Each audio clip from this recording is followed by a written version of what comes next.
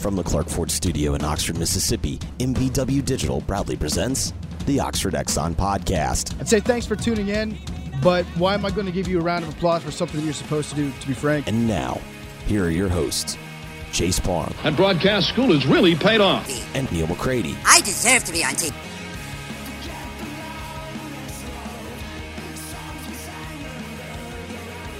Welcome into Hand Raised Guys, presented by Comer Heating and Air and Southern Air Conditioning and Heating. I'm Neal McCready. Today on the show, Adam Gorney, the director of college recruiting for Rivals.com, joins. We'll talk about his recent trip to New Orleans, his visit with the people around Arch Manning, the latest on Arch Manning's recruitment. We talked about Jaden Rashada, who Adam has seen quite a bit over the last couple of years. We'll also talk about recruiting, his thoughts on Ole Miss's approach to the transfer portal, his thoughts about how the transfer portal is impacting high school recruits, and we also talk about how Rivals is adjusting to the transfer portal for those of you out there who have wanted, and you were right to want it, an updated recruiting system now that the transfer portal is such a big part of college football recruiting. You're about to get your wish. Rivals getting pretty close to unveiling something like that. It's been something that they're working on quite a bit over the course of the last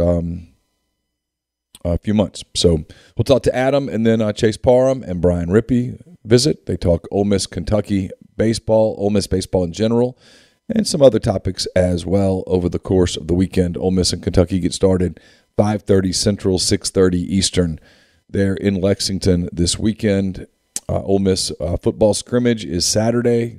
As of this moment, to the best of my knowledge, it starts at noon. It's available, or I should say it's open, not available, open to the media and also to the public. You guys can go out, Vaught Hemingway Stadium, and watch Ole Miss's scrimmage. On Saturday at noon, we'll have some post-scrimmage observations up at some point Saturday. There's no media opportunity, so there's nobody talking to us on Saturday. So we'll have that to you as well, and there's some recruiting information up at rebelgrove.com. We'll be checking in with those visitors and such after they leave, try to get you some recruiting information over the course of the weekend as it's a beautiful weekend here in Oxford, so I hope you guys enjoy it. So we'll get to all that in a minute. First, I want to tell you that we're brought to you by Comer Heating and Air, Southern Air Conditioning and Heating. It's the same great products, same great services, just different names, same people, in fact. If you live in the Oxford, Tupelo area, get in touch with Comer at 662-801-1777.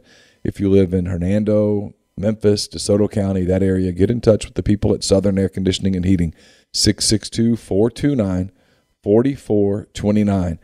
If it's kind of chilly outside, but you can tell that the warmer weather's coming, you want to make sure that air conditioning system is ready to roll. So get in touch with Comer and Southern, and please make sure you tell them how much you appreciate them making shows like this possible. I'm coming to you from the Clark Ford Studios. Clark Ford's in Amory, Mississippi, 662-257-1900. Call that number. Ask for Corey Clark. Tell Corey what Ford product you're looking for, and he will send you a quote within 15 minutes in business hours. It'll be right to the bottom line. There's no hassle, no haggle. You get your quote. The rest completely up to you. You can shop it around. You can do what I've done, and that's hop into a Clark Ford. You'll love the product. You'll love the service. Corey and the people at Clark Ford, they want to be your car guy. They want to be your truck guy. You'll find out what that means when you make the call, 662-257-1900.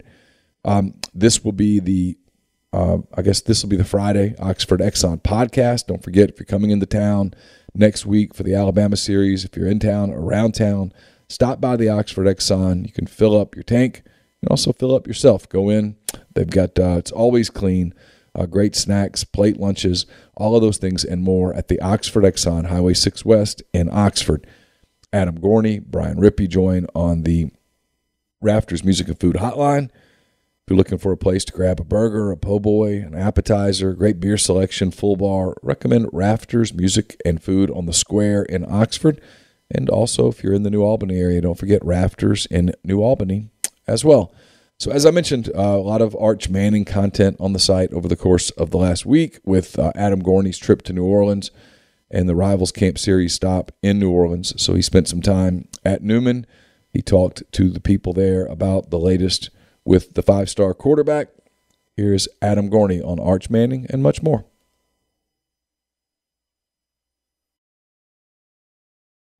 Adam Gorney, the National Recruiting Director for Rivals.com. I've known Adam for a long time when he was covering the West Coast. Now he's covering the whole country. Kind enough to spend some time with us today. My friend, how are you? Great, Neal. How you doing, man? I'm good. Appreciate you spending some time with us. Obviously, you piqued my attention even more than usual earlier this week when all the Arch Manning content kind of started coming out. You were in Louisiana last week. I know you weren't there strictly to do Arch stuff, but you did your share of Arch stuff. I guess being around it, I know you talked to his high school coach. You were down there. You were actually at Newman for a little while. Just kind of your overall impressions of Arch Mania and sort of where things stand with the five-star quarterback. Yeah, the good news is we're probably going to be able to get a Zoom call with Arch after his Alabama visit this weekend. So thank you for that. It's nearly impossible to talk to the kid. He has a very big circle around him. And it's, he's a great kid. And, we've had people that have talked to him before and all of those things, but just the mania around him, they want to have some semblance of control so it doesn't become a complete circus.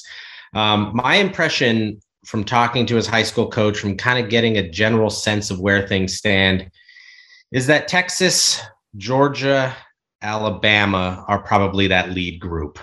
I don't know if it's that order. It's hard to know. I don't even know if anybody really knows right now. Ole Miss is certainly in the picture, in the ballpark. I think meeting with Lane more, getting a sense of who he really is, maybe a little bit more of a mature Lane Kiffin in the way he's run the offense there, has been certainly positive. I think that has all helped. There are certainly the connections that we don't need to go through, the family connections. I think that helps. I think what Matt Corral did there helps. They're going to throw the ball a lot and do what Arch does, which is throw the ball. And he's really a better athlete than he gets a lot of credit for. So all of the things that Lane Kiffin has done at Ole Miss, the points he's put up, the sort of advanced and evolved offense of not just throwing it every single down, but having a more balanced attack. What he did at Alabama, I think, helps Ole Miss's chances. I just get the sense from talking to Nelson Stewart, his coach, that the relationship that Arch has with Steve Sarkisian and AJ Milwee at Texas is huge. Playing for Nick Saban and the development and real business-like approach is big to Arch and who Arch is and how he handles himself, but also to Cooper, to Peyton and Eli, who really don't have much of a final say in this, but certainly have offered their opinions. And then Georgia, he loves Athens. And so I think all of those things are playing factors here. Ole Miss is in the ballpark. They have a fighting chance, but right now probably running out of medal contention. Do you get an impression? I thought it was interesting because I've heard people say, "Hey, this thing could go late into the fall," and yet, and Adam, if I'm misreading something, feel free to correct me. You will not be the first person. I read you write the word soon. I thought, I was kind of reading tea leaves that you think maybe this ends sooner rather than later. Can you clarify that a little bit? Yeah, there was a thought early on that he would commit early. And then he sees the coaching carousel and that had just gotten off the rails this year. I mean, we had all seen it across the country. Everybody's moving everywhere. And so I think the family kind of sat back and was like, you know what, we need to revisit all these schools and meet with not just to see the campuses and the facilities, but to meet with the coaches to get a real sense of what's going on here at each place. And the way we're going to do that is we're going to wait until the fall and we're going to see game days at all these schools. And then the nonstop of the entire recruiting process just continued and continued. And I think that now they're like, we kind of know who these guys are. We have a good sense of what we're going to get at each place. Things have settled down. Maybe after this Alabama visit, we can kind of sit down and get a lot more serious about making a decision. I don't know if that means sometime in the spring or early summer. I don't know if that means sometime right before his season. But right now, the sense that I got last week talking to everybody around him is that I don't see this going until signing day. I don't see this going until an all-star game. First, I don't think Arch wants to do that. And I think he has an idea of what he wants to do, at least sort of get toward that. So we'll see if it goes that late. It certainly could, because they're going to be patient. They're not going to be someone who commits and then, an offensive coordinator leaves or a quarterback coach leaves and then decommit and redo all this stuff. So they've been very methodical about it. So I wouldn't be shocked if it goes through the fall, but I do get a sense that they kind of want to get this over with a little bit. You mentioned Texas and the relationship he has with Steve Sarkisian and all of those guys. Do you get a sense that there would be a little more comfort with that decision? Because this time a year ago, Adam, I thought it was Texas. People would say, well, where's he going? And I would make everybody mad. And I'd say he's going to Texas because I really think he's going to Texas. And I did. And a part of me still does. But they didn't have a great season in Austin. There's still a sense that, hey, Sarkisian hasn't proven himself as a head coach and all of that. Do you sense any reluctance in that regard? Like maybe it's Texas, but we kind of would like to see what the early part of the fall looks like. Yeah, that is the interesting point there. We know what we're getting at Ole Miss. We know what we're getting at Alabama, certainly, and Georgia, certainly. Texas didn't have a great season, but I think they see that as an opportunity. His relationship with Sark is definitely an important part, but AJ Milwee, the position coach, I think is really what is selling him on Texas. And I think that they're not going to talk about this as much, but the NIL money that they can get at Texas is significant and possibly playing a factor. He comes from a family, luckily, that doesn't need money. That's not going to play a major factor in it, but it certainly doesn't hurt. He loves Austin. He loves the coaching staff. He and Jonte Cook, who probably ends up at Texas, is, kind of a close friend now. There are certainly things that are looking toward that. It will be interesting, though, if he does wait and Texas struggles out of the gate and things aren't going all that well, what happens? But I don't know if it gets to that late. I think Arch kind of sees himself as the guy if they go, 7-5, 8-4, 6-6, whatever they go, can kind of come in and clean that up. I don't think it's going to be that much of a factor for him. It will be interesting, though, because at Alabama, Bryce will be gone probably after this year, almost certainly. But Ty Simpson is in, chopped liver. Georgia will have quarterbacks. Is this a situation where,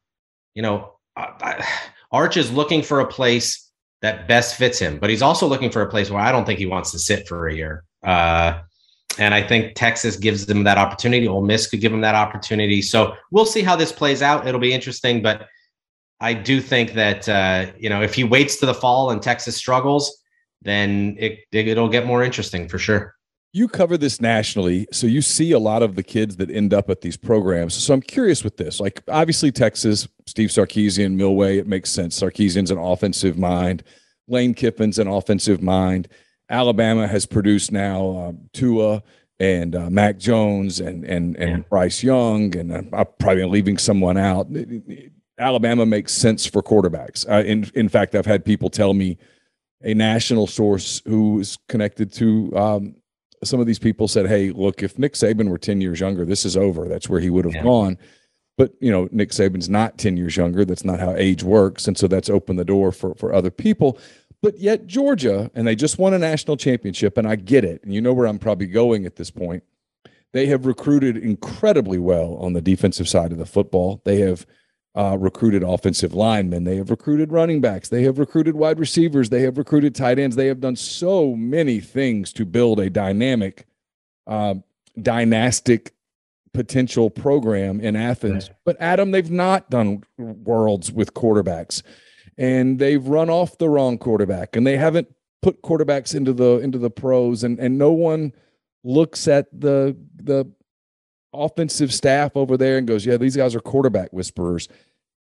Is it just he loves Athens, or is it that he sees something in Georgia that maybe others don't? Yeah, it's definitely an interesting thing, because if you look, I mean, you could certainly argue Kirby Smart has done very poorly with quarterbacks. Jacob Eason certainly didn't reach his potential. Justin Fields, is running fake punts when he should be the starter. And, you go to Fromm, and JT Daniels, was injured, but, was still a phenomenal talent. I don't care what anybody says. And then, Stetson Bennett had the year he did, but is he an NFL quarterback? I don't know. We'll see. I think it's two things. One, he likes Athens. Two, they won the national championship. When he goes there, He has a phenomenal time, but it's also Todd Monken. I think that's going to play a factor. He has NFL experience. He's kind of a no nonsense guy. I think all those kinds of things. When you look at Georgia, though, they are still trying to find real playmakers at wide receiver. So that is going to be a factor. This year they had sort of a 3 or 4 headed monster at running back. How much are you going to be handing the ball off? I think what they did with Stetson Bennett, was impressive and is impressing him.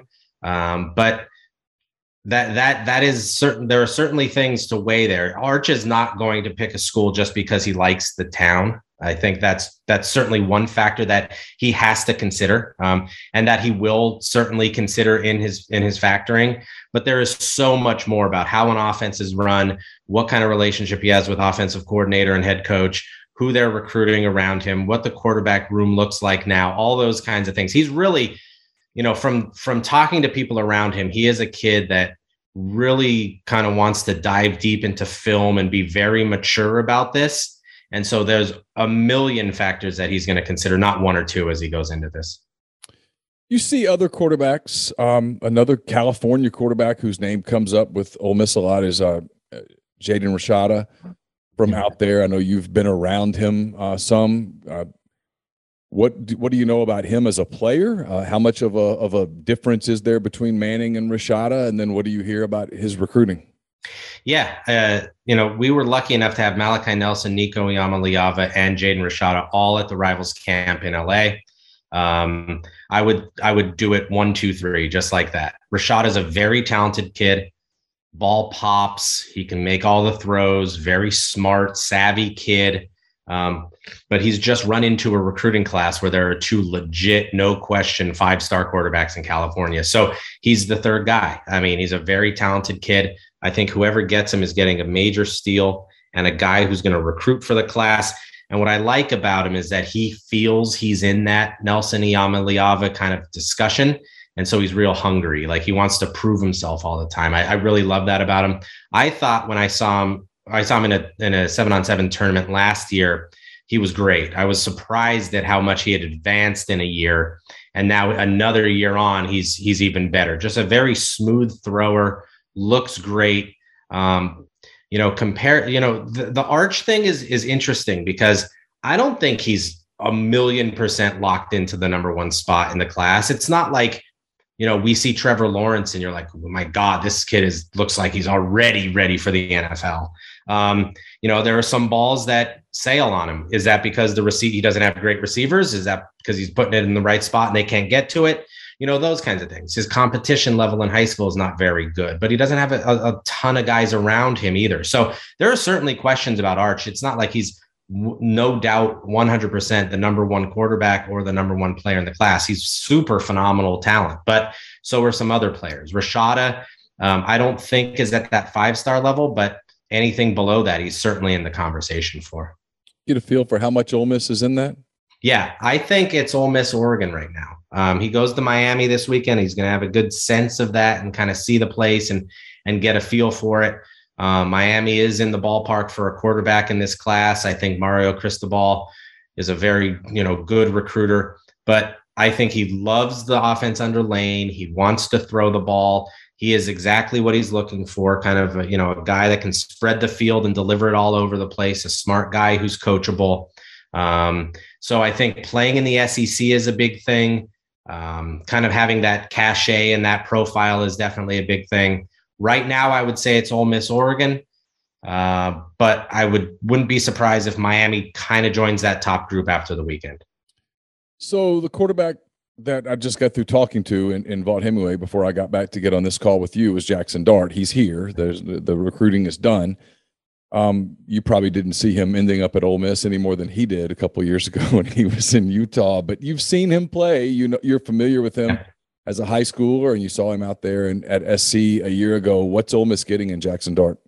Yeah, what you're getting is, and the first thing I'll say is, like, he broke all these records in Utah, passing and touchdowns and whatever else. And you wonder, like, is that just Utah football, which is decent high school football, but he threw the ball so often. That's what you're getting. You're getting, I don't want to say gunslinger because I hate that term, but a guy who really wants to throw, a very competitive guy, someone who never really got the attention until very late in the recruiting process. And I think that's still sort of in his mind, that he's the guy that needs to prove himself and go out there and be ultra competitive and then can deliver it all over the field. He essentially kind of took Keaton Slovis's starting job. I mean, he was a guy that had definitely earned that and went into a situation with an established quarterback, didn't care, went to a place at USC with another quarterback who was a local kid, Miller Moss, in the same recruiting class, didn't care.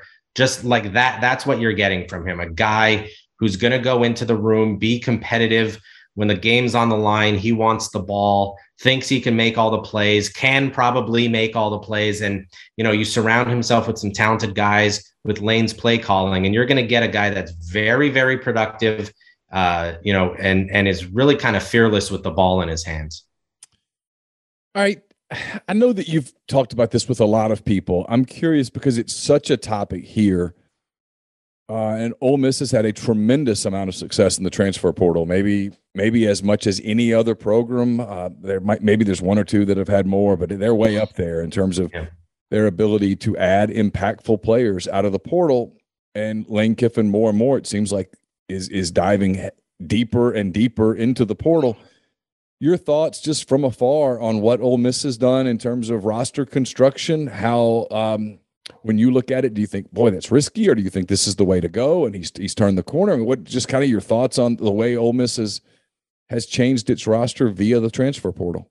Yeah, I want to say this first, that at Rivals, we've seen this coming down. And so, our tech people are basically integrating a transfer portal rankings plus high school rankings to make a holistic approach to the rankings process. Because the last thing we want to do, and we know it's happening, guys are taking 10 guys in high school and then 15 portal guys, 18 portal guys. Yep. And then we're reflecting that class as the 10 high school guys. And that is really not the approach that we want to have, because they're intentionally doing this. This isn't, some filler at the back end of a recruiting class. This is guys, and we know this for sure. There are guys on every staff that sit there and refresh the transfer portal database almost constantly to see who's entering, how to do it. And it brings on so many other interesting storylines. How do you construct a roster if you know that this following year,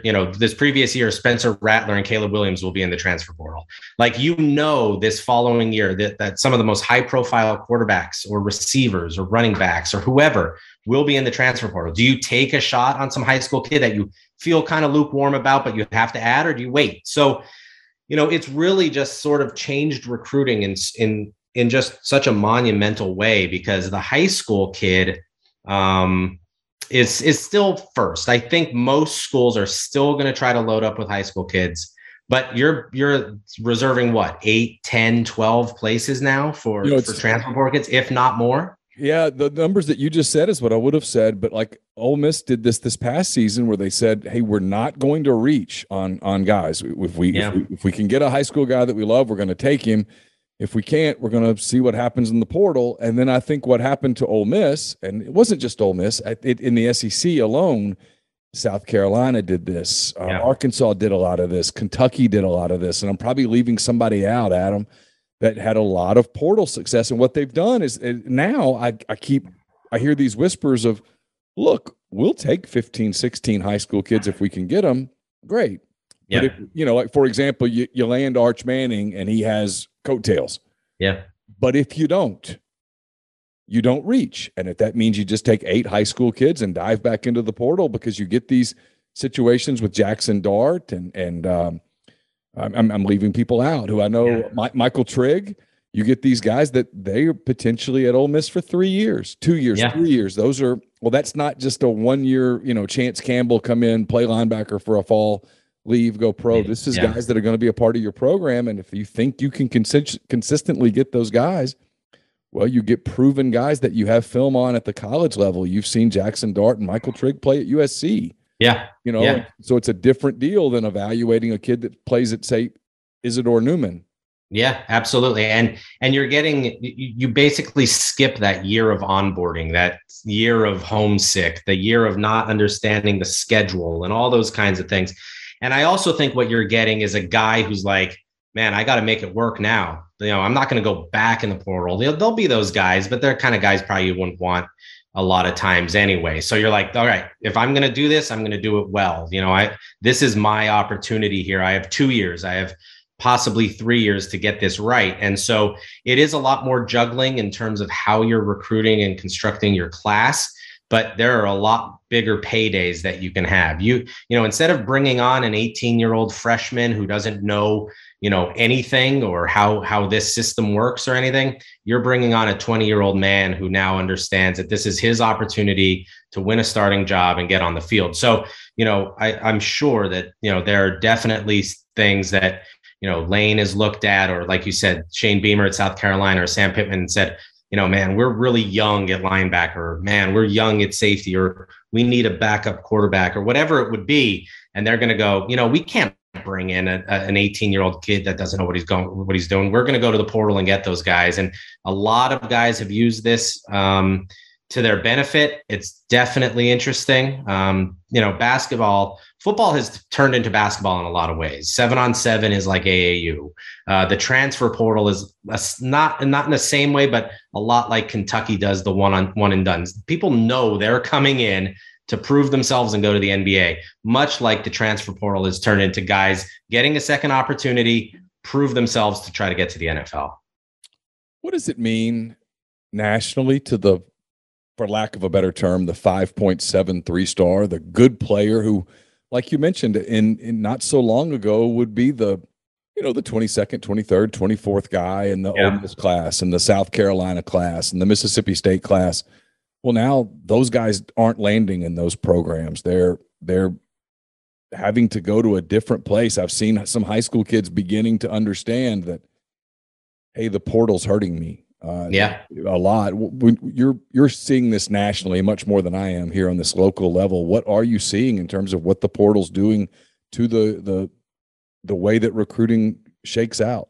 It's still in the early stages of kind of getting a feel for how that is. But like, as we've both seen, there are more people in the portal than spots left on rosters. So just that alone is taking away spots. And we haven't seen yet if that means high school kids are trying to lock in earlier, or if they're waiting later to see where they can kind of fall out. But like you said, the 5.7 3-star, the mid-level 3-star that, schools have taken a shot. And we know all those guys that have been like low 3-star, mid 3-star guys at the end. They have nothing much going on, or, they could go to Tulane or Louisiana Monroe. Then they end up at Mississippi State, or they end up at Ole Miss or Arkansas, or, Auburn will take a shot on a kid here or there, or wherever it would be. Now there's very little of that. Why take a shot? Let's take a portal kid. We know more about him. We've seen him more. We recruited him 2 years ago. So it certainly hurts those kids and those opportunities. I don't know how you get around it in terms of numbers. I don't know if you put the number higher on what you can get on a roster, or limit the number of portal guys you get. I don't know how you get around that, but it certainly hurts those kids who've had opportunities before that probably won't now.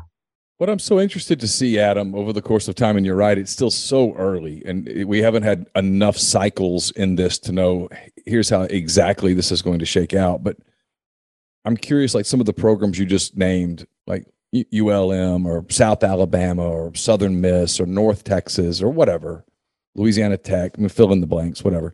Yeah. Do those programs go, we're going to dive into the portal too because we want to get those older kids? Or do they say, hey, we're going to be able to get more of the high 3-star, mid 3-star players that in the past we couldn't get because the big schools would come in at the end and poach them to fill out their classes, and we're going to accept the fact that for at least for a couple of years, we might be a feeder program to the bigger schools when NIL kicks in and they get other opportunities. And I don't know which way that's going to go. I think it's also like school dependent. Like if I'm Louisiana Tech's coach and, I went 3-9 and 4-8, and now it's like, man, I got to start winning here. I can't bring in 25, 18-year-olds and build this program in 3 years. I have to go to the portal and do that. And I think you see that too in college football. And that's certainly not the case right now at Ole Miss, but there are places where you're like, man, I can't wait for this kid to develop. They're not going to wait for me. I need to go to the portal. I think that is part of it too. Coaches go,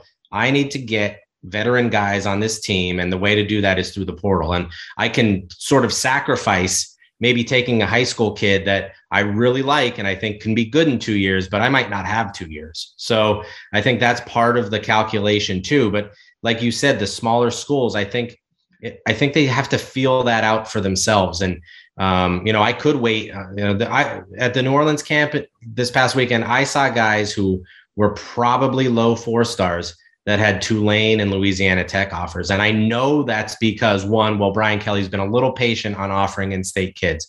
But I also know that's because guys, LSU doesn't want some kid jumping on that LSU offer when they can get a portal guy coming up. And so it's really, I think the coaches are still trying to figure it out. We're trying to figure it out. And the kids certainly are trying to figure out what's going on. And, I'm killing everybody and I'm kicking ass at every camp that I go to. Why is no one offering me? It's because they're all still trying to juggle that, who's going to be in the portal in 3 months, because I like you, but I like this 20-year-old who's played 2 years already more. Last thing, I really appreciate your time today. Great stuff. NIL, we saw all the talk. Lane Kiffin got involved with it with Jimbo Fisher, and Jimbo called him a clown, and Lane kind of doubled down with, no, I'm just saying whatever. Obviously, Texas A&M had a big-time recruiting class. Lincoln Riley, in part, left Oklahoma for USC because of NIL opportunities and the type of player that he could recruit. You got Texas about to join the SEC, and Texas kind of talking about, hey, we can match A&M buck for buck on NIL. You're around these top kids every single year. They want to get that piece of paper from you that invites them to the ultimate event and all of that stuff. Are you seeing a shift or sensing a shift is probably the better way to phrase this, Adam, in who is going to become the powers in college football recruiting based on what's happening with NIL? It's a little early, but I will say kids still feel like it's taboo to talk about a little bit, like, oh, I, got this or got that. But exactly what the NCAA was trying to avoid, inducements for recruiting, is exactly what's happening. I mean, there is absolutely no doubt in my mind that kids are being offered money through these collectives. And now the offshoot of a collective is this thing called a directive, which is just a one-to-one, they don't even collect their money. Like, some big Texas booster can just come in with $1 million and say, go to Texas. And there's really nothing they can do unless there's, I would imagine, federal legislation through the NCAA to get that done. But it's exactly what, 10 years ago, if someone came in and said, you can have $50,000 to go to Alabama, there was an investigation. Now it's NIL and it's perfectly fine and legal and all of those kinds of things. So, Lane has said some stuff I certainly haven't agreed with, but if Jimbo Fisher thinks he got all of those players there because of his incredible coaching job this past year when they were supposed to make another run to the playoff and didn't, he's fooling himself. So of course, NIL is going to play a huge factor in recruiting. A quarterback just committed on an $8 million NIL deal. Now, if he gets that $8 million, how that works, I don't know. We'll see how this all plays out. I will say, though, that I think the top end kids, the highest end kids, will certainly make decisions based off of NIL.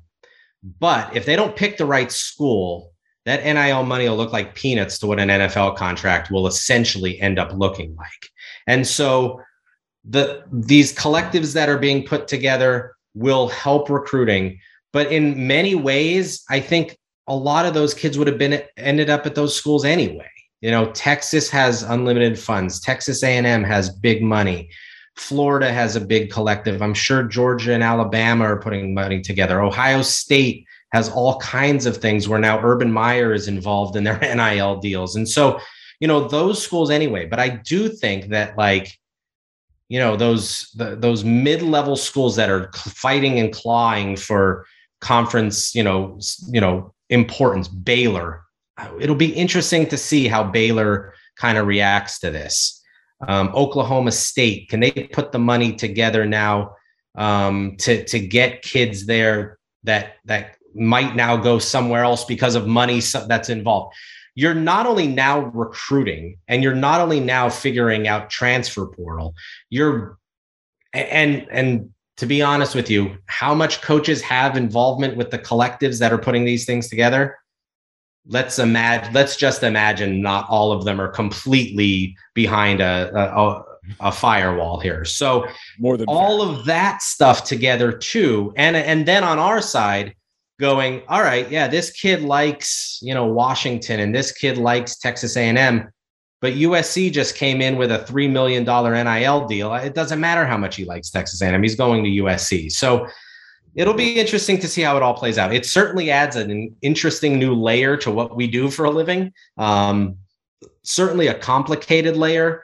And I fear the problem with basketball recruiting is that a lot of the kids don't even know where they're going because they're just directed by some sort of business manager to a school. Yeah. And that kind of waters down college basketball. We've seen it. I mean, come on, it's not the same product as it was years ago. I fear that's what's going to happen in college football. And I also fear, and I was talking to someone this past weekend about this, someone signs an NIL deal at a school, a quarterback that probably shouldn't be at that school, but he goes there.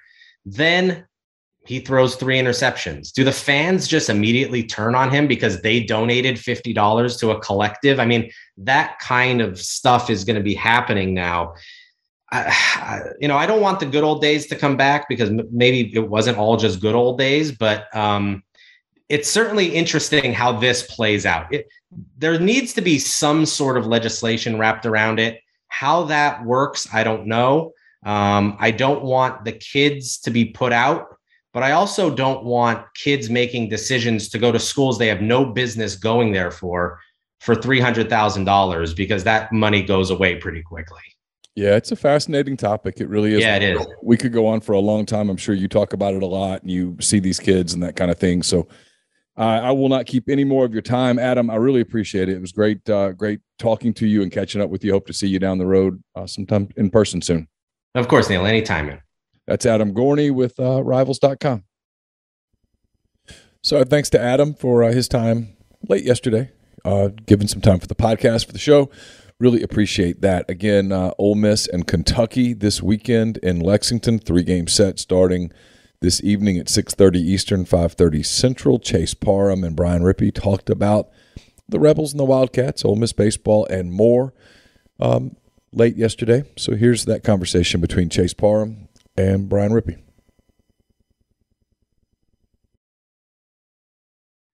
Brian Rippee now joining us, I guess, on the Raptors Missing Food Hotline. We can call it that, talking a little baseball, mostly here on this edition of the show. Brian, you got a pretty busy week. You and Colin did your wrap up, I guess, Sunday into Monday.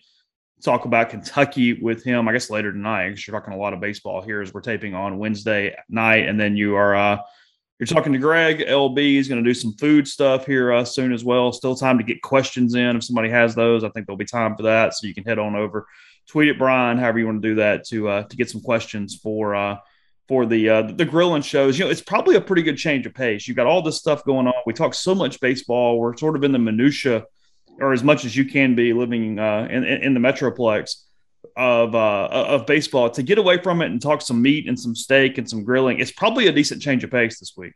Oh, it's great. And I'm completely clueless about it. We started this last spring because we had people asking questions when I would have Greg on to just do mailbag stuff, and it would be grilling stuff. And it very clearly, I was like, I can't answer this. I know how to turn a grill on. I can do 1 or 2 things.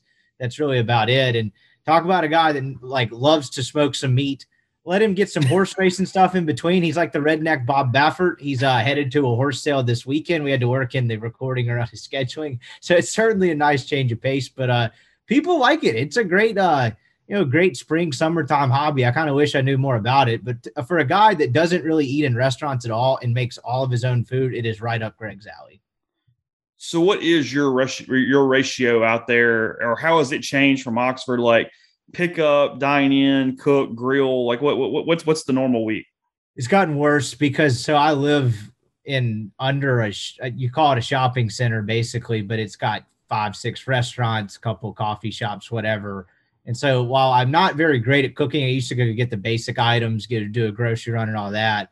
Well, I mean, Walmart and all that's only about 2 miles away. But when you have, like, I don't know, there's a place called Village Burger, as the crow flies, probably about 60 feet underneath me. So when you have that there, it gets worse. So I've gotten in the habit of probably too much buying and eating out, but I'd like to get back to more cooking. No place to grill, really. But I've done that at MC's apartment a couple times. But grilling has gone down since I left Oxford. So you said you saw it. I kind of want to start here. There's a lot of different things I want to get to over the course of the next little bit. The quote Mike gave, Neal and I talked a little bit about it on Wednesday morning, and I sort of let it marinate a little bit. When I asked it, I was just expecting, this is after the UNA, the win over UNA on Tuesday night. My question to Mike was simply, hey, is there anything with the rotation that you're ready to announce, or is there any changes or whatever? And it was one of those gaps in the questions where I knew we weren't done with him yet. So I was almost killing time as much as anything else. I didn't really expect an answer.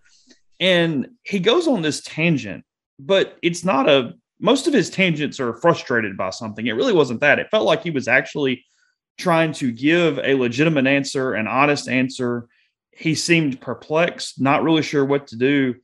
And for a coach that has been pretty rigid with his rotation over the years, he's never really focused on openers at all. Never been one to do anything other than, hey, get the best arm as long as you can go. There's not a lot of creativity. Am I crazy here to be buying it that he at least is open and trying anything? And is it out of desperation because you know that there's absolutely no other choice right here? But I'll be honest, and I don't know if this is actually a compliment or a negative toward him. If it's true, he's gotten to this place faster than I ever thought he would have this season. No, I think you're certainly onto something. And I think in terms of baseball decision-making, it's actually been like the seed of this, and kind of the transformation's probably been planted the last couple of years. But you're right. Like, I was more surprised by the answer and the depth that he went into in elaborating. And honestly, I saw there's some beard commentary going on after. So honestly, the mood he was in, because like, without going like too far inside baseball, there's like a way you have to set questions up like that sometimes. And like him asking about the weekend rotation or whomever like is going to pitch the next day, that never really leads to like him like snipping at you, but he can be short and kind of curt if he doesn't want you to ask about it and he doesn't know yet. Like, I don't think a lot of the time he's ever been like, I don't know, when he actually knows for sure. That tends to be when he gets more frustrated. But be that as it may, that's not necessarily something that triggers a curt response. But I was more surprised by the in-depth. It seemed like he wanted to get a message out in almost some ways. And he very rarely uses, 6 of us standing out in the outfield to get some sort of message about his thinking. And as far as the baseball decision-making part of it and what you were talking about, am I crazy to buy it? No, I thought that was a great answer. And look, I'm not hesitant to criticize the guy by any stretch of the imagination, but I think it's a smart answer. And I think it's indicative of, honestly, his thinking in the last couple of years. Like Colin and I talked about this a little bit on Sunday. Like Mike started Taylor Broadway in game 3 of that super regional last year, and it didn't work and it turned out to be a moot point. But what are the chances Mike Bianco would go with his closer, which was the best option, the best pitcher in game 3 of a super that had been his closer all year, say even 4 years ago? And so I think he's become more open-minded to things like that, to his credit. And, you talk about the opener aspect of it. I think he's opened his mind in other ways like that too. I remember when like the opener was getting big with the Rays and Kevin Cash, I think we had like a press box discussion one time. I was like, what are the odds he knows what an opener is? That's when it was first starting up. I think the Rays were doing it in a series against the Angels or something. And like, I think I put the odds at about 35, 40%. And now he's talking about, we don't necessarily go with an opener. I do, to actually get into the quote, I like the mindset of do whatever you need to do to get 27 outs over the course of a game and, over the course of a weekend, because I think that's where you have to go after a weekend like this. You have to look at it that way. Whatever we have to do is not working, because you can't go, he'll be our starter, he'll be this starter, he'll be whatever, because no one's a starter right now. They've had a guy reach the 5th inning one time. Like it's back to the drawing board. How can you get 27 outs? I was impressed by the answer, to be honest. It felt like some real soul searching, like not to get too deep with him or anything, or like he was like pouring his heart out to us. But at the same time, I think it's something he's had to kind of get to himself. I mean, I think he has meetings with the pitching staff. He has meetings with, I guess, Carl and Mike and whoever else was in the meeting before that. He mentioned just meeting with the staff. And I think that it's one of those deals that is absolutely his way of going, okay, this is the only way we're going to get through this. This is our only option that we have. And we'll get to why that is in a second. But he also put a lot of pressure on himself in a quote that I think that's probably the part of this that he's dealing the most with, because like I said, he's so used to just plug and play. Here's my Friday guy. Here's my Saturday guy. We're going to bridge with this guy. Then here's my closer who comes in the 7th or the 8th inning. I mean, I've covered 17 seasons of this dude, and that's pretty much all the way through where I can get to every year. I think that the most interesting part of the quote to me was when he said, we have to game plan it better. We have to do whatever it was it's not in front of me right now, but essentially it was up to the coaching staff to find the right time for the right roles, and then also know when to get them the hell out of there and know, okay, that's it. You're going to give me 3. We're going to hand the ball to somebody else. We're going to try to get 1 or 2 or whatnot. It's on a year that is so fascinating because they were number 1 in the country. They clearly were not the best team in the country, but they were ranked number 1 in the country. They have all these pitching issues. They've had injuries. The offense has been inconsistent.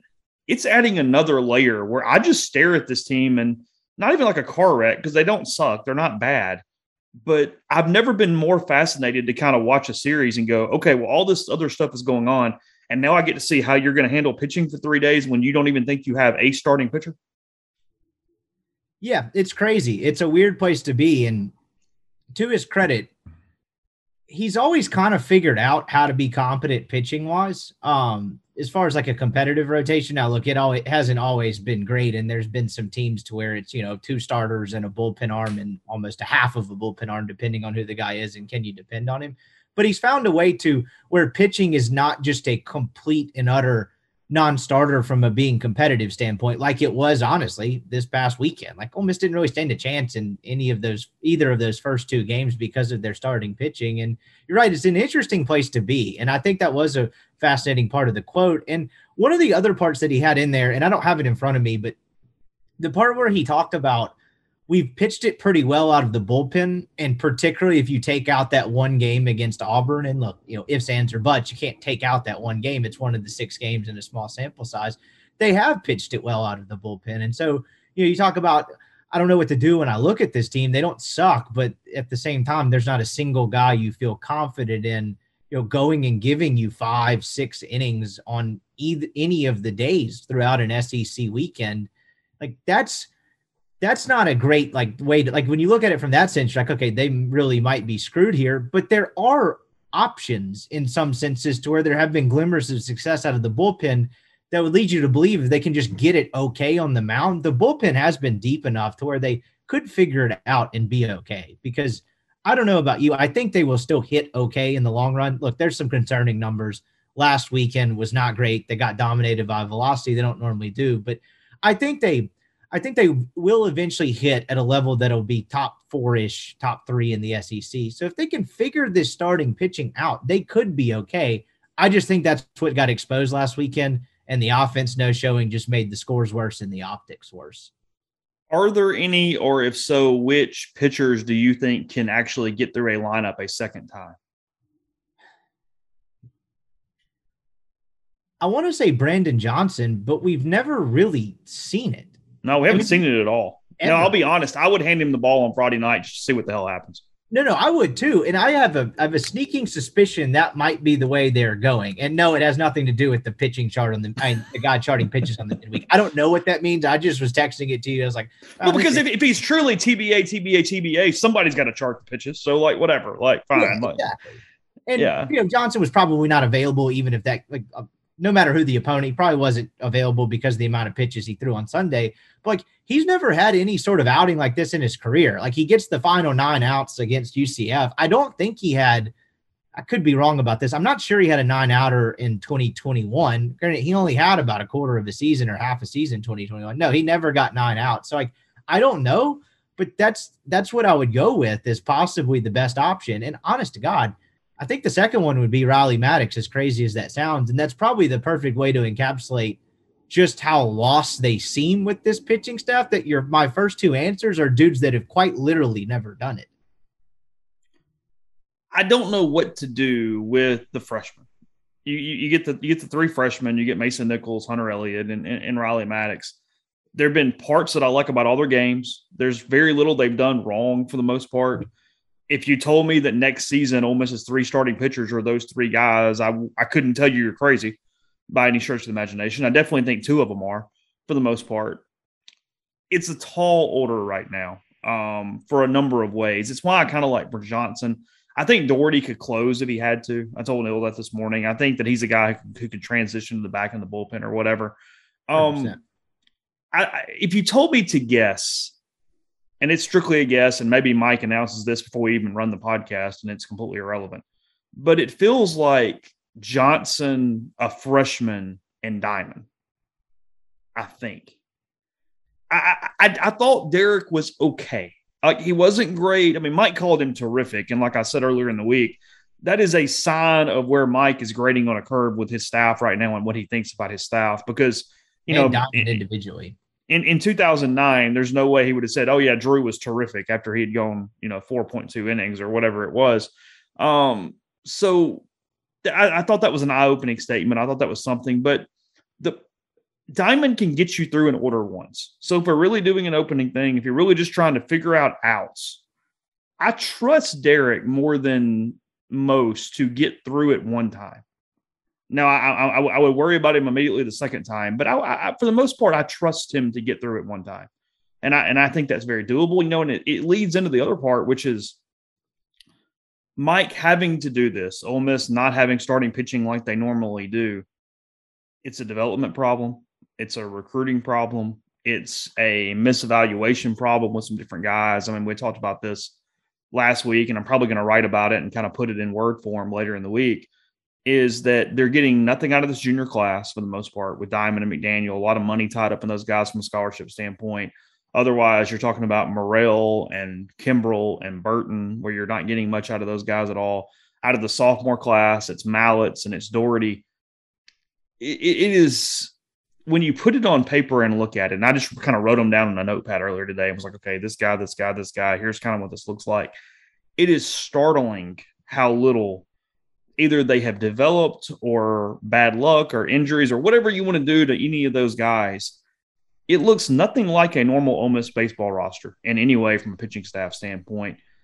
And do we have a reason why? I mean, is it simply a McDaniel? And I guess, because here's my point. If McDaniel and Diamond had both panned out to the level of being Lynn and Pomeranz, we wouldn't be having this conversation right now, because we go, oh, wow, they've got a 1-2 punch. Do what?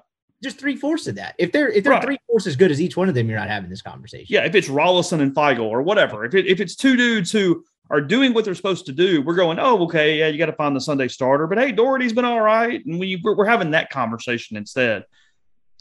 He's never missed like this on top end arms. He's never gotten that wrong to the point that he has. And now, look, I don't know that Derek Diamond's healthy. I frankly think he's got some elbow stuff that he's had for a while. Nobody's going to admit that, and that's fine, my own personal opinion. But I've not seen him miss like this to this level. And maybe it's just, hey, he was finally due one because he had figured it out for 22 years. But part of me just keeps coming back is, why is there so much, for lack of a better term, and I'm not trying to pick on kids, why is there so much dead weight with high school recruits in this class and on this pitching staff roster?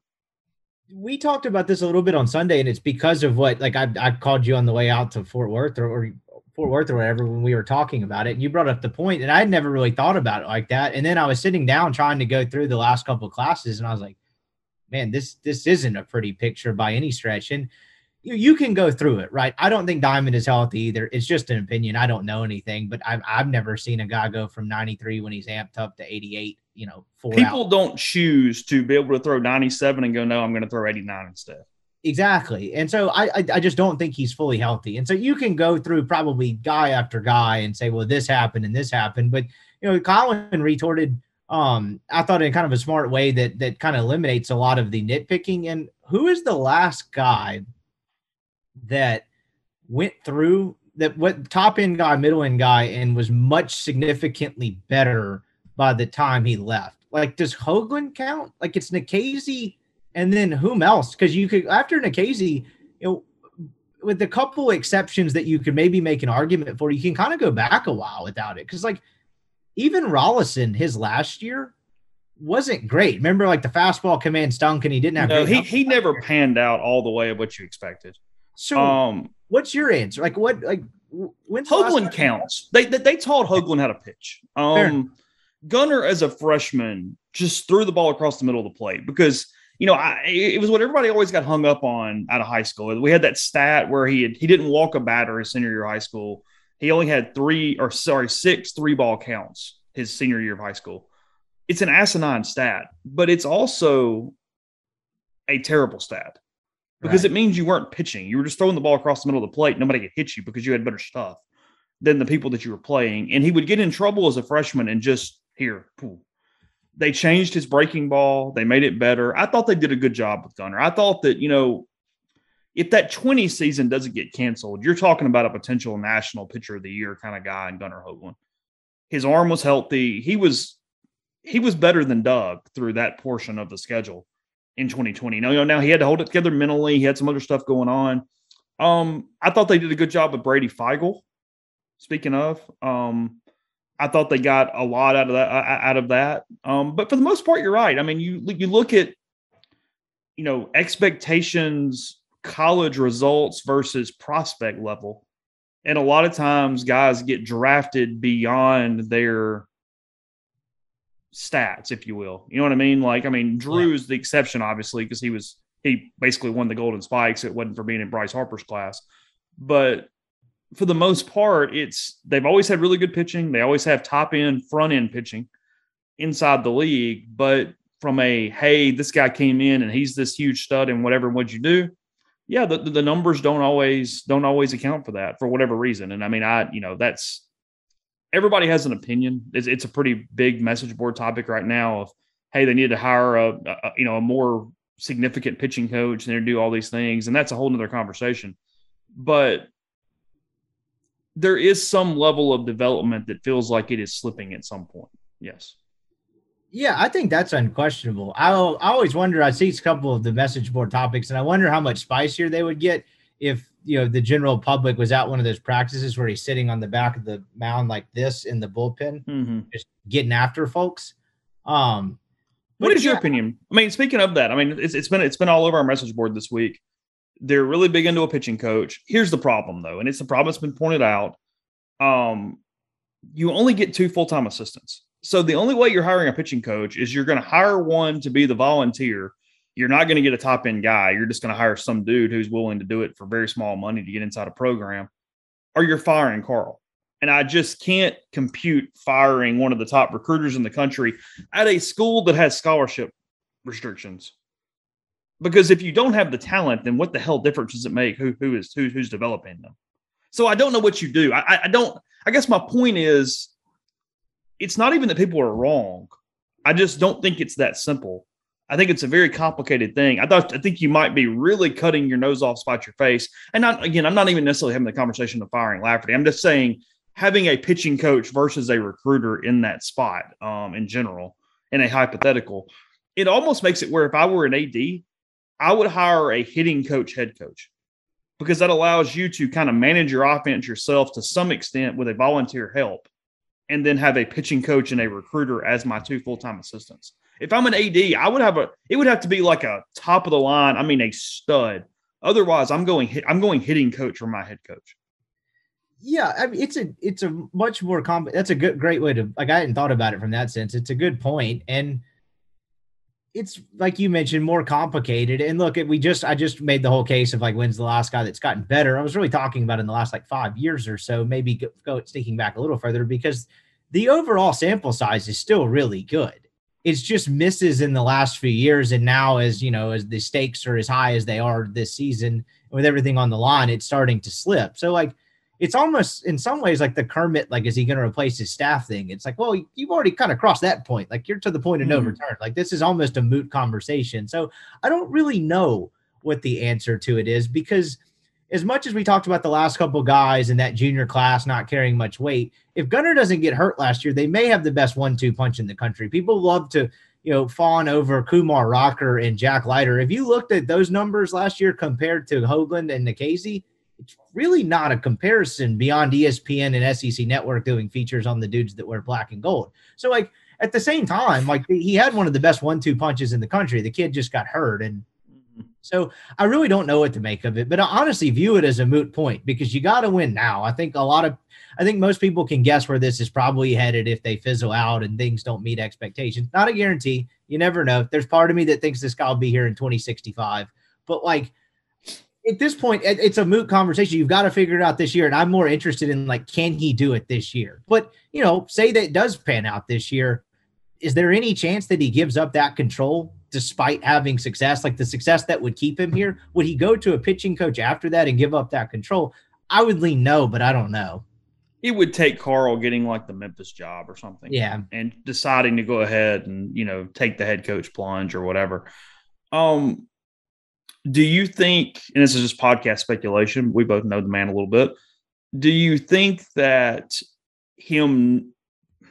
because look, we can act like he's in a bubble, and he is in a bubble compared to the relative head coach, but he had the meetings with Keith at the end of last season. He knows that he interviewed for the LSU job. He knows that at least he's not on the front end of a great contract where he's safe for years.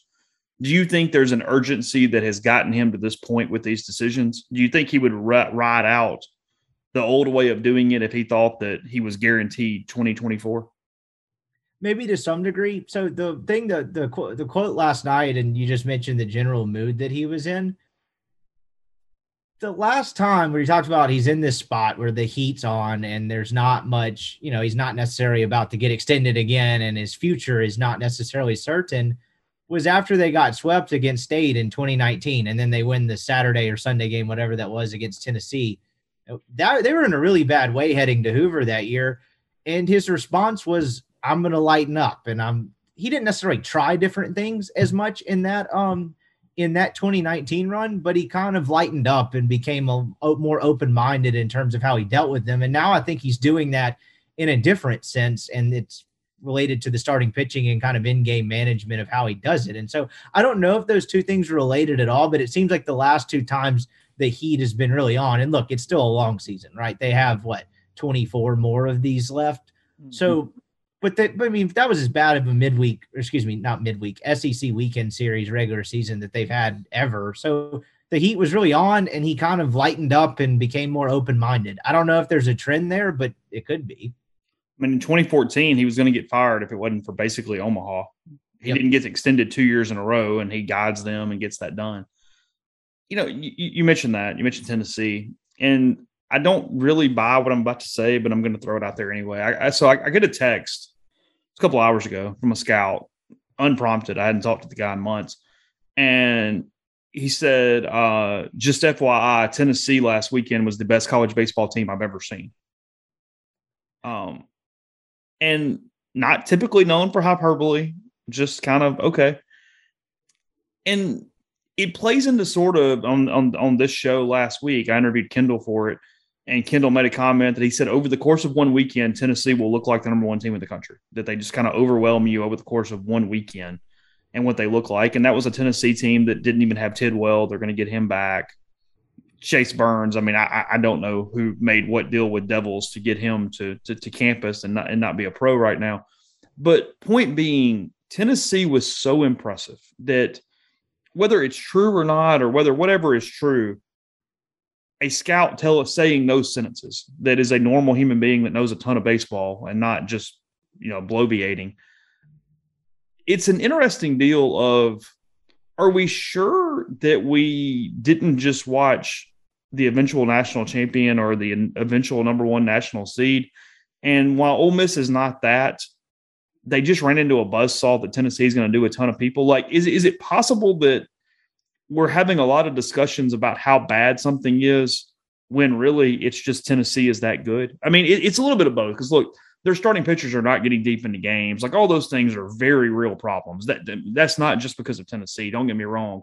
But at the same time, Auburn takes 2 out of 3 at A&M. Ole Miss takes 2 out of 3 at Auburn. Doherty did at least go 5. They did some stuff. Maybe they've got one starting pitcher to fix. They get Kevin Graham back. I mean, I guess my point is, are you moving the ceiling or the expectation off of this team because of last weekend? I mean, I guess the short answer is no. I think the problems are real, but honest to God, I thought the rotation problems were just as real heading into the weekend as I did. Sure. No, those are legitimate things. I mean, it is what it is. And they were heading into that weekend. Now, I didn't necessarily think they would get exposed that way, but I think the scout quote you just mentioned is really telling. And I mean, look, it's only 6 games, but you go look at Tennessee's offensive numbers compared to the rest of the league and pitching. I mean, they've allowed 8 earned runs in 2 weekends of conference play, and they haven't exactly played scrubs either. And so they haven't trailed in a game for 190 innings, which is ridiculous. I don't really care who you're playing. Iona aside or whatever that school was they beat up on. And then on top of that, they whipped South Carolina pretty good. What was it, like 5-2, 8-3, 10-0? And then South Carolina turned around and took 2 or 3 from Vanderbilt. And I know that was in Columbia, but I think the more and more you look at it, it does kind of look like it's maybe Tennessee and everyone else. And look, you mentioned the number 1 overall seed, the number 1 national champion. Injuries can happen. You saw that with Ole Miss last year. Things can change. It's a long season. I think that almost works toward the argument of Tennessee's just really good. So, yeah, I think there's certainly a chance that that's the case. I would almost lean that way looking at the rest of the SEC. You just mentioned it. Auburn went and took 2 or 3 on the road at A&M. A&M was a weekend removed from going to Alex Box and taking 2 or 3, and then LSU back into the series at Florida. And so is there a world where it's a decent amount of parity? Look, I know Arkansas is 6-0, but that was 5-1 and almost lost 2 or 3, but that's Kentucky and Missouri. Is it a bunch of parity and then Tennessee until they kind of get a dent in the armor? I think that's possible and almost probable. We'll find out a little bit this weekend, because if they go just hammer Vanderbilt 3 times, we go, okay, well, all right. I mean, I don't know what's left. So, okay, cool. But no, it wouldn't shock me if Vanderbilt won 2 games this weekend and Tennessee comes back to earth a little bit. I mean, whatever. I mean, Tennessee is playing better than anyone else right now. On March 30th at whatever time, Tennessee is the best team in the country today, for whatever you want to make of that, whatever you don't want to make of that. And from a media standpoint, it's been a little bit of a frustration because we gave so much of benefit of the doubt to Mike, because he does always figure the pitching out, that if you really take a step back, we should have all seen this coming to a larger extent than we did. At no point had Derek really gone deep into games. His best game he's pitched was Texas last year in Arlington, prior to, whatever did or did not happen, or, the therapy over the summer and different things. Doherty had only started a couple games, and he wasn't very good in the midweek when he did it. He pitched against Southern Miss and was okay, but it was a quick hook because it was a do or die game there in the regional. McDaniel has obviously not put it together. I think he's got some of the best stuff on the team, but mentally he struggled at different times. In Gaddis, you could convince me, because I did like the stuff, and I do think he has a role that makes a lot of sense on this team when they find it. I think he has the ability to have that role. But, Corpus Christi to Ole Miss is such a big jump. He's still, less than a year off injury to some extent. It's just, when you look at the size and you write everything together, I kind of shake my head a little bit and went, yeah, you kind of screwed up. You probably should have seen this for what it is. And it's the irony of ironies, is that the fan base is freaked out. The fan base is always upset by every loss. And I understand it. I get it. It's emotional in a lot of different ways. But this truly, more than maybe any other team, you're setting up your postseason. You're setting up to try to have a really easy road. You obviously need to host. You need to be a top 8 seed for different reasons and all those things. But this thing has become a puzzle piece that is going to take a while. This is not something you're going to fix tomorrow. You're probably going to lose some games while you're trying to figure it out, unless the schedule is just kind of too easy for you to do that. It has never been more a case of a postseason result being all that matters, because they just don't have, between injuries and different things, unless they get really damn hot and the schedule is the reason for it, they're not setting up as one of these 21-9 kind of programs that's going to run through the SEC and have this big, lofty national seed. This thing is State 2013. It's a lot of teams that didn't get to that level that State did in 2013. It's a matter of saying, hey, look, you got 56 games, and tinker and mess around and find roles and do everything necessary and try. And when you get to June, have the best opportunity to win games, because that's all the hell that matters right now. And I think that in some ways, Mike's going to have to kind of understand that too, that you're playing for the postseason. That might mean a tougher road, but your roster is just not set up for some lofty rating and some lofty resume right now. I think that's a good way to put it, and that's why they benefit from the schedule, right? They get Alabama and Kentucky the next 2 weeks, and in some ways that's a perfect justification of what they are, right? Because if they play well, they'll take 2 out of 3 in both of them. But if they could wake up 7-5. I mean, and that's if he's more on the offense, right? Like if the offense doesn't swing it well, they could certainly lose 2 out of 3 of these, right? Kentucky just lost their Friday night guy for the season last week, so that's a team coming off a big series win, but is pretty vulnerable in that sense, and so. I think the schedule will help them, but I think you're right. I think it's going to be a work in progress and it's going to take some time. And in terms of the most comfortable path to achieving what this team needs to achieve in order for, Mike to stick around and all of that and the program to kind of stay the course instead of go in a different direction, like that's not really the, I guess, ideal path, but it might be the way it has to be. And so that's going to be the fascinating dynamic with it. Can they tinker with this? And that's where really – you look at some offensive numbers, and I was doing this before we started recording, through 6 SEC games, again, 6 games, not a huge sample size, but at a certain point, you're kind of looking up and it's like these are not some great numbers. And I think that's where the offense, that's where they're really going to lean on them to bail this thing out, right? They're going to need to bail them out a couple of times when they're still working through some starting pitching issues. And that was the most, I would say, I don't want to say the most alarming thing from last weekend, but if that continues, then they could really be in a bad way. They could bash their way and still figure this pitching out and it not cost them a ton of games. But, if they don't hit and they don't get healthy and Calvin Harris coming back helps, then it could really get dicey. And that's what makes it such a fascinating dynamic in so many ways. And, the question, I guess, becomes is like, how do they figure this out? Like, what does this actually look like? The Gaddis part of it's interesting. If you told me he's the Saturday guy, because I didn't think ever moving him to Friday was always, 1, totally fair, 2, the best fit for him.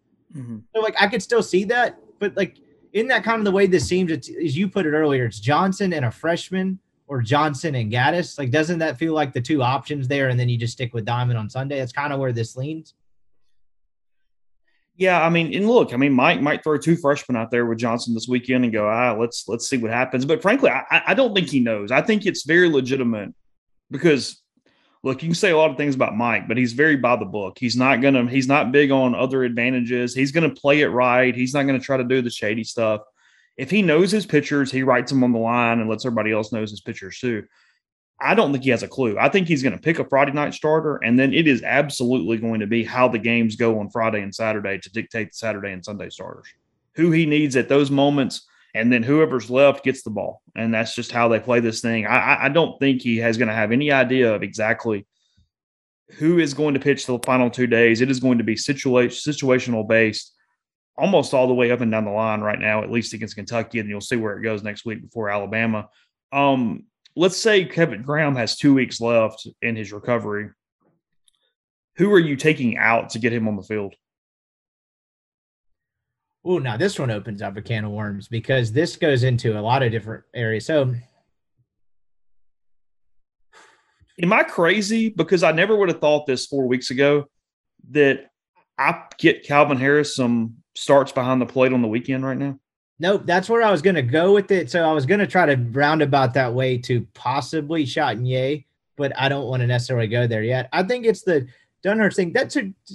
Look, it was 20-3. They won the game. Congrats. That was a rubber game against the arch rival North Alabama, 3 years in the making. But North Alabama ran on them kind of at will. Did you notice that last night? I don't know what the deal is with Dunhurst. Do you think this is more injury speculation? I'm sure Mike would love that. But do you think he's fully healthy? What is the deal with that? And that to me, defense, Dunhurst is behind the plate. If Calvin Harris is hitting this much better, I'm doing this terrible podcast. Yeah. But if he's hitting this much better than Dunhurst, you keep Dunhurst behind the plate because of the defense. Well, if that's not there, then what's the argument? Yeah, because Hayden has struggled offensively for sure. And defensively, I don't know if it's hurt. I don't know what it is, but he's not looked right. When healthy and when sharp, he's the best defensive catcher in the country, and it's not particularly close. This is not a shot at Dunhurst. This is a shot at, is he 100%? Is something going on? Because he just doesn't look right. It doesn't look right at all. And frankly, Calvin's getting better. I put it on the board yesterday that because of how good Dunhurst is, it sort of overlooks the fact that Ole Miss has the best number 2 catcher in the country with Calvin for damn sure. And it's not going to matter, but frankly, the best number 3 catcher too, because Knox is not terrible back there.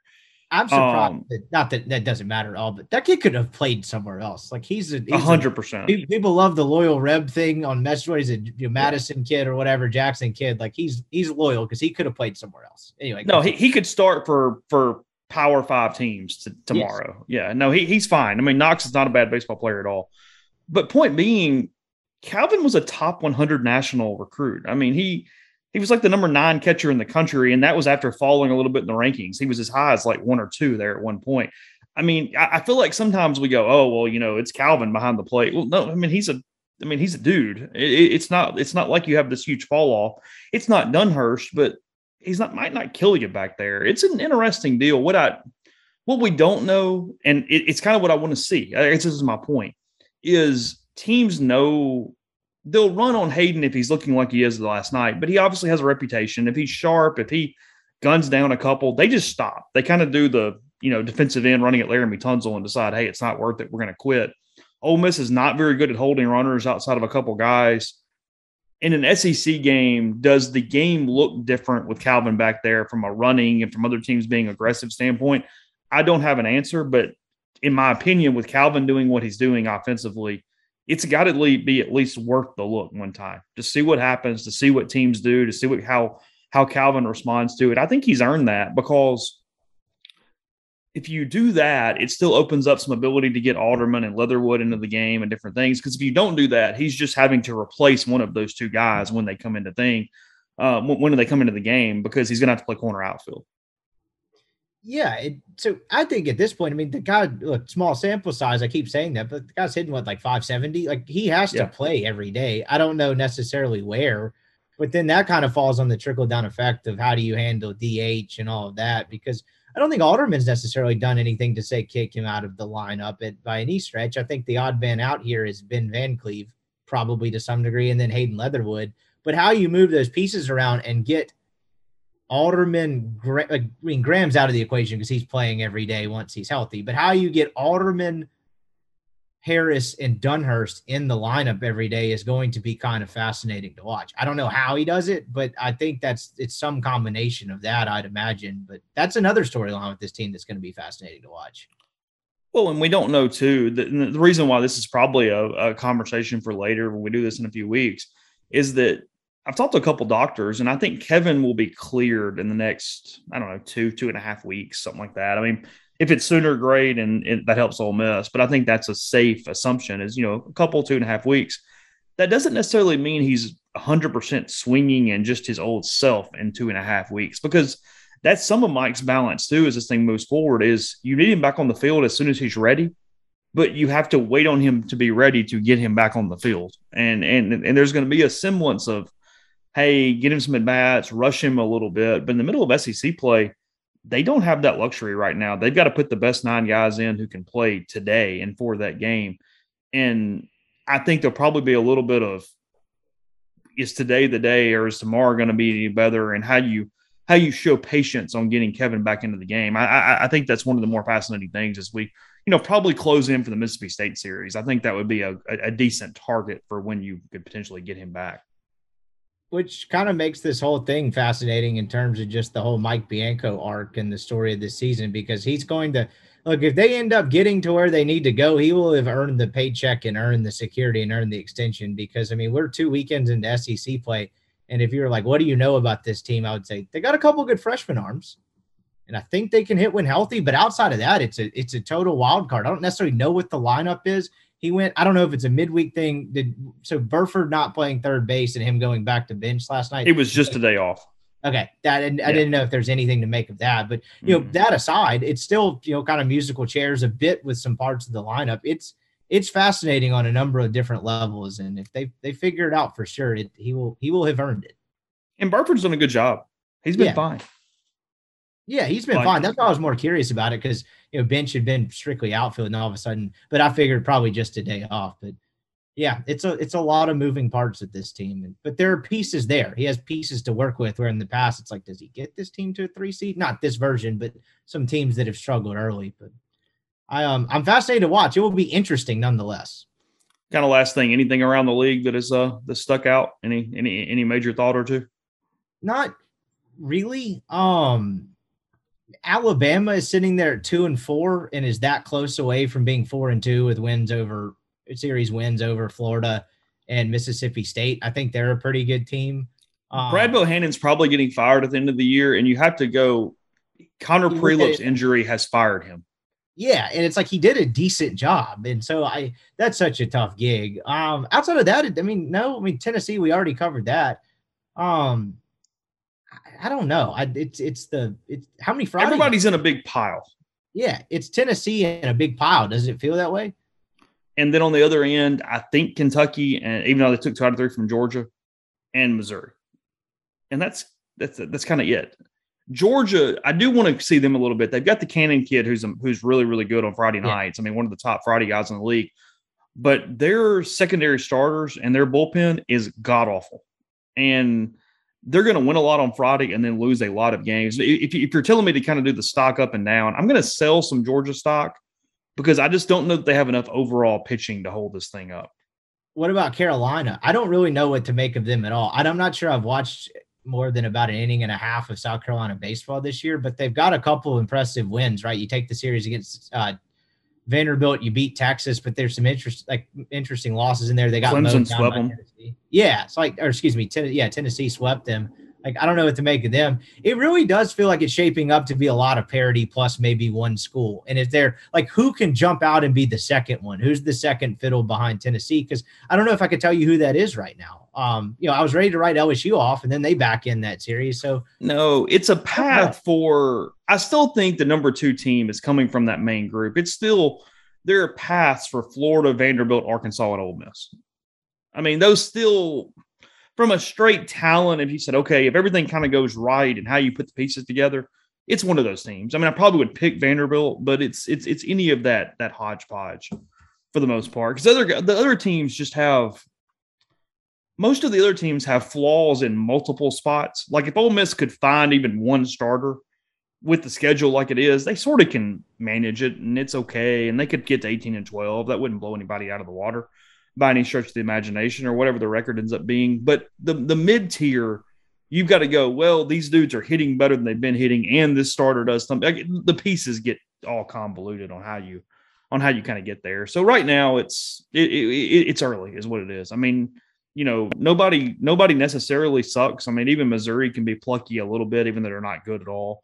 I don't see – if you told me Tennessee maybe is the only team in the conference with 20 or more wins, I think I might even buy that. I would buy that. I think the rest of the league through 2 weekends looks like it's going to beat up on each other. And a lot of this is injury induced, right? State loses a Friday guy, probably another weekend guy in the Stone Simmons at some point. I don't know how that was eventually going to shake out.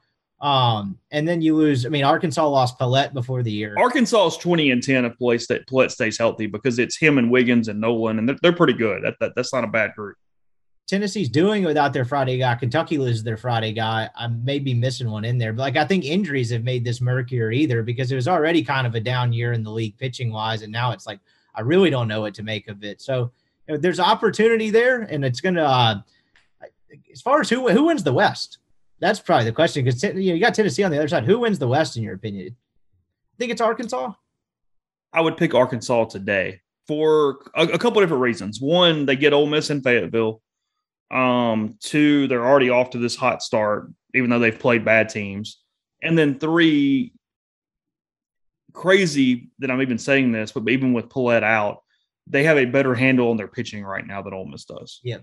And because LSU's okay, but I'm not buying that at all. A&M really competes, but they're not doing anything for me whatsoever either. And then, I mean, Auburn and Alabama's not going to do anything. So I think that's where I'm at. I would pick Arkansas. Nolan's been huge for them. What a weird career. Turned quarterback, turned average to below average weekend guy, to turn a guy they didn't really use last year in the bullpen. Like, I watched him a decent bit against Kentucky. And that span, Kentucky made 5 errors in 4.5 innings with the misplayed fly ball. But he was really impressive. He's been huge for them. What a strange career. I think Ole Miss would like to have had him right now, though. He started the Super Regional game against Doug. Is that right? That is correct. And to be fair, that kid didn't stand much of a chance. No. Last thing, this was a random thing. Colin brought this up on Sunday. I thought it was a good point. I hadn't thought about it. You talk about reshaping this pitching staff in the portal. Why was Ole Miss not in the mix for a kid out of like Dollander out of Georgia Southern? What's the deal there? I don't know exactly with him. I put this on the board the other day, and everybody freaks out because they think I'm talking about scholarships, and I am, but I'm not. Some of the problem that Ole Miss has right now is that they have so much money tied up in their current roster, and they're older kids that are, again, the reason that you're needing to go into the portal. They didn't have any money for the portal. That's where the scholarship did hit Ole Miss, is that, they were in on the left-hander from Arizona, the reliever that transferred. And a couple of those kids, they were in on, they weren't going to get him because A&M hired his hitting coach, Jack Moss, when he leaves from Arizona State. They were on several of those guys, and they just didn't have any cash, because I don't know what kind of scholarship people are on or not. But if you told me to guess, Jack Washburn is a Major League Baseball player's son, probably could pay his own way. That probably is not a problem, where he was just picking the best situation for him. And then Gaddis has deferred off medical school. I mean, he's a guy who's going to medical school next year. He's probably a full academic. So my hunch is that guys who required scholarship money, Ole Miss just could not get in the mix for those people. And I think it kind of coming full circle, I think that's going to be Ole Miss's thing. Unlike football, where Lane's made a heyday out of the portal, and, Kermit's trying to fix this thing through the portal. We'll see how that ends up. I don't know that, other than one or two circumstances or guys who can pay their own way, I don't know that that's a great option for Mike. I think, and the Ole Miss program in general, it's going to be more high school based. And I think that brings back, kind of coming full circle as we close, I think that's why it's so important to hit on those guys, develop them, and make sure that you're getting the things you have to get out of the sophomores and juniors every year in your class. I just, the math to the portal, to me, does not work for Ole Miss and Auburn and Alabama and some of those schools that don't have some of the more extensive programs to help out in some different ways. So that's kind of where I see that. Yeah, because the 11.7, that thing's not divvied up equally in terms of dollars by any stretch. I think it's a good point. I never thought about it from like the two guys they did get are probably either full academic or, like you said, paying their own way, which like at least, I mean, I got a question from a mailbag the other day. Is Ole Miss a top 5 job in the country? I'm like, dude, it's not top 5 in the conference. And people don't like to hear that, but like, I mean, we won't do the job power rankings today, but I just feel like there seems to be a bit of a misconception there at times, which is interesting to me. No, because I mean, it's again, everybody gets mad, and it makes me not even want to talk about it, because it's not all of it. I mean, Ole Miss is not 1-9 in Super Regional game 3s, right, or games 2 and 3 when they can advance because of that. I mean, they should have been in Omaha more. They found ways to get around it. So it stops becoming an excuse when you're playing the games and you just got to win the games and you've got good players on the field. That's not the reason that Ole Miss hasn't done it. It also is why some people would be hesitant with a job change, or if you were just Coach X coming into the league and going, okay, rank where you want. Yeah, look, the stadium helps, all the money helps, the fan support helps, but it's not winning games necessarily. I mean, if you told Lane Kiffin, hey, look, we're going to build you a 95,000 seat stadium and people are going to sell it out every game, but hey, you only get 16 scholarships, not 25, probably be a bit of a problem. I don't think he would be be okay with that. Probably not okay. And look, it's just gotten worse. I mean, State, to their credit, and because of where they are as an institution, they've got a lot of help right now. I mean, they have transformed that job into a much better job than it even was 5, 6, 7 years ago. And I'm not even talking about the title. I'm just talking about different ways they waive some out-of-state stuff, do some case-by-case things from a scholarship standpoint. States, they have fully invested in trying to get kids from those areas into school there. And it's, look, it's not a problem Ole Miss has institutionally. They don't. They're able to do that without a problem. But at the same way, that becomes a problem for baseball at the same time. So, yeah, we'll see. We'll do some power rankings at some point as the year moves on. We'll probably need to go through the jobs a little bit. But today is not that day. You got Colin tonight. We'll do some baseball, and then grilling with Greg later in the week as well. Those podcasts will be up in the feed as always, wherever you guys are listening to us.